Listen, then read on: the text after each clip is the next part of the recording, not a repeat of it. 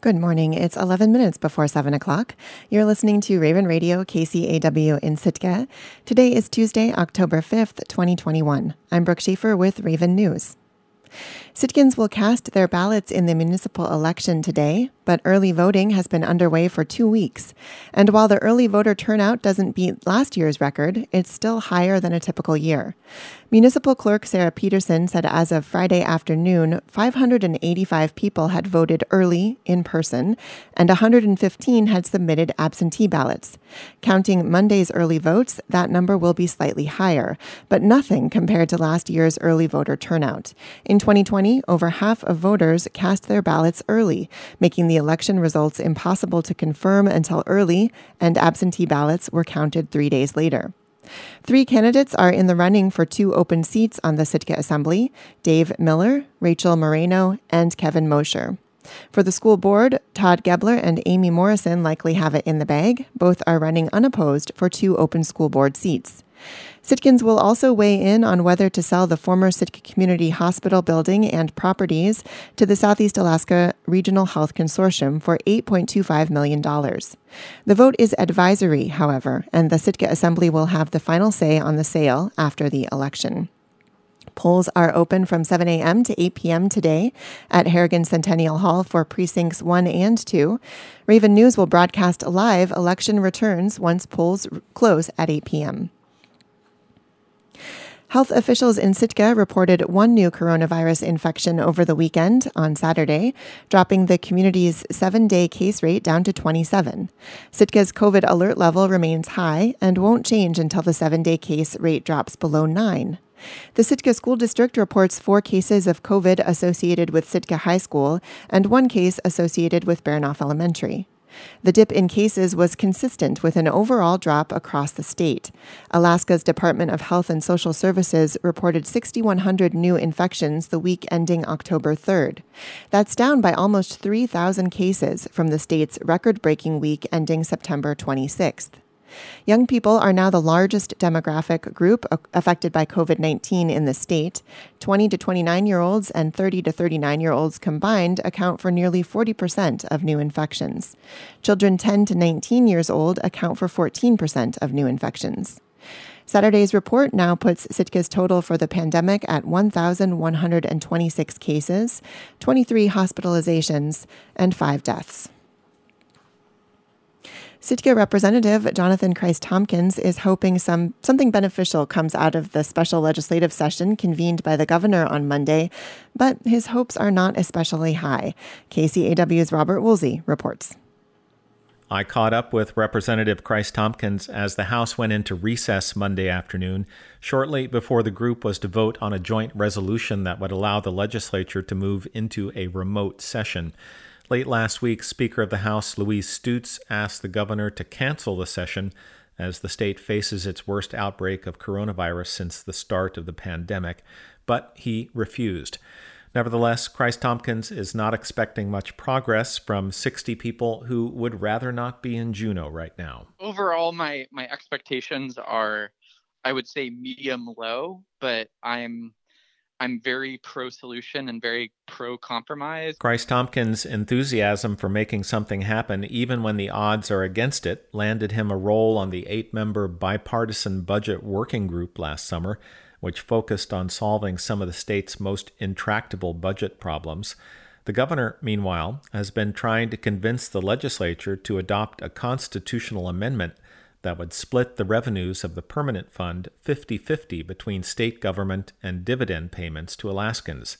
There hasn't been much support for the governor's idea among legislators, but Christ-Tompkins notes that at least everyone's facing the same direction. I've been pushing for a constitutional amendment for 4 to 6 years now. It's just the constitutional amendment that we're respectively looking for are somewhat, although not totally different. And I think there is a middle ground. In fact, I think there's a very specific middle ground to be struck. That middle ground is a functional revenue plan for the state, and that means more taxation, most likely in Alaska's oil field. Otherwise, it's back to the deadlock that's gripped the state government for several years now. I spoke with the governor a week and a half ago about this and basically told him, like, look, if you If we want to increase the chances of something happening here, a lot of people, on my side of the aisle don't believe you're serious about revenues. It's like, and without revenues, there will be no deal, period. It's dead. We're just wasting everybody's time. Christ-Tompkins says that he was heartened that the governor appeared to take the advice and responded with an oil tax increase, which he introduced Monday afternoon. Christ-Tompkins had yet to read it, but he said that small movements in Alaska's oil taxes had the potential to shift hundreds of millions of dollars. And as to whether the legislature is able to break out of Juneau and do this work remotely, Christ-Tompkins has his fingers crossed.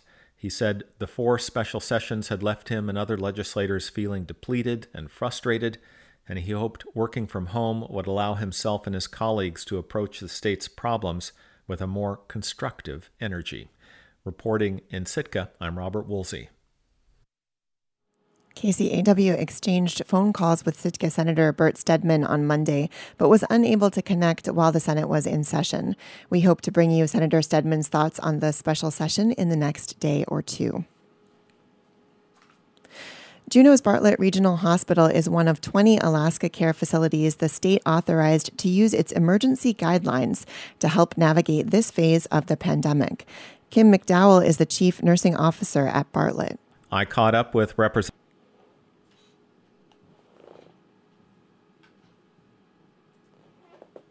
Right now, currently at Bartlett, we're nowhere near in a position where we'd have to prioritize care for our patients. But she said the stress on the statewide system affects Juneau. She said if Bartlett gets a surge of seriously ill patients that it can't transfer because Anchorage facilities are full, the crisis standards document will provide the framework for tough decisions. It's kind of like a game of Jenga a little bit. You kind of balance everything and keep it kind of steady, but one thing could just tip it over. As of Monday afternoon, there are 6 patients with active COVID-19 infections in the hospital, but that doesn't include COVID patients being treated who are no longer infectious. McDowell says she sees many people who have been hospitalized for COVID return later with lingering symptoms that require another hospitalization. McDowell says the hospital did not make the crisis decision lightly.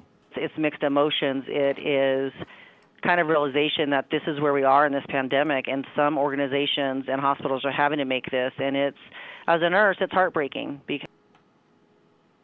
Crisis standards will be in place until hospitals have sufficient resources to offer the usual standard of care to all patients. Bartlett is getting help. As part of the state's contract to relieve exhausted healthcare workers, 6 nurses are already in Juneau. The hospital expects 3 more nurses, 2 certified nursing assistants, and 2 surgical techs to arrive in the coming days.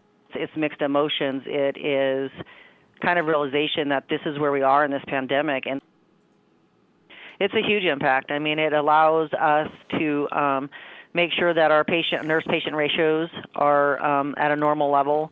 It allows staff to, us to be able to have a higher census. It allows us to be more flexible with elective surgeries. The regional hospital is still offering outpatient elective surgeries. Procedures that require an overnight stay are assessed separately. Officials from the state and the hospital continue to encourage Alaskans to get vaccinated. And that's it for Raven News for this hour. Right now, we'll take a look at our forecast for Sitka for Tuesday, October 5th, 2021. Today, sunny with a high near 50. Calm wind becoming north around 5 miles per hour in the afternoon. Tonight, mostly clear with a low around 39. North wind around 5 miles per hour. And tomorrow, mostly sunny with a high near 49. North wind around 5 miles per hour becoming south in the afternoon. And we'll take a quick look coming up next at our community calendar.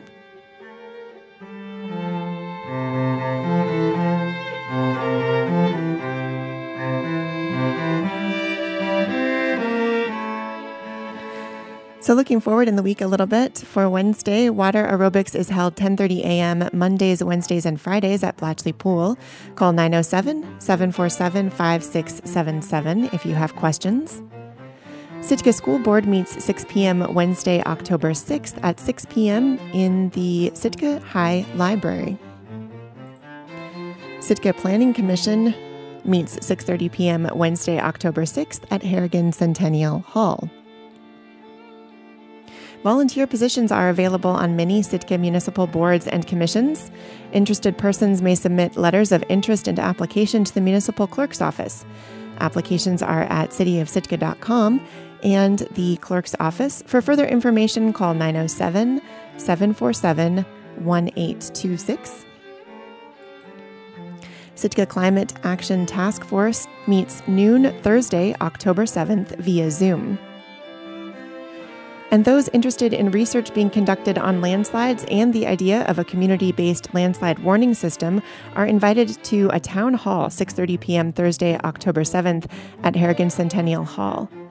Call 907-747-8878, extension 11, with questions about how to participate. You're tuned into Raven Radio, KCAW in Sitka, listening to Morning Edition. The time is just about 1 minute after 7 a.m., and we're headed into NPR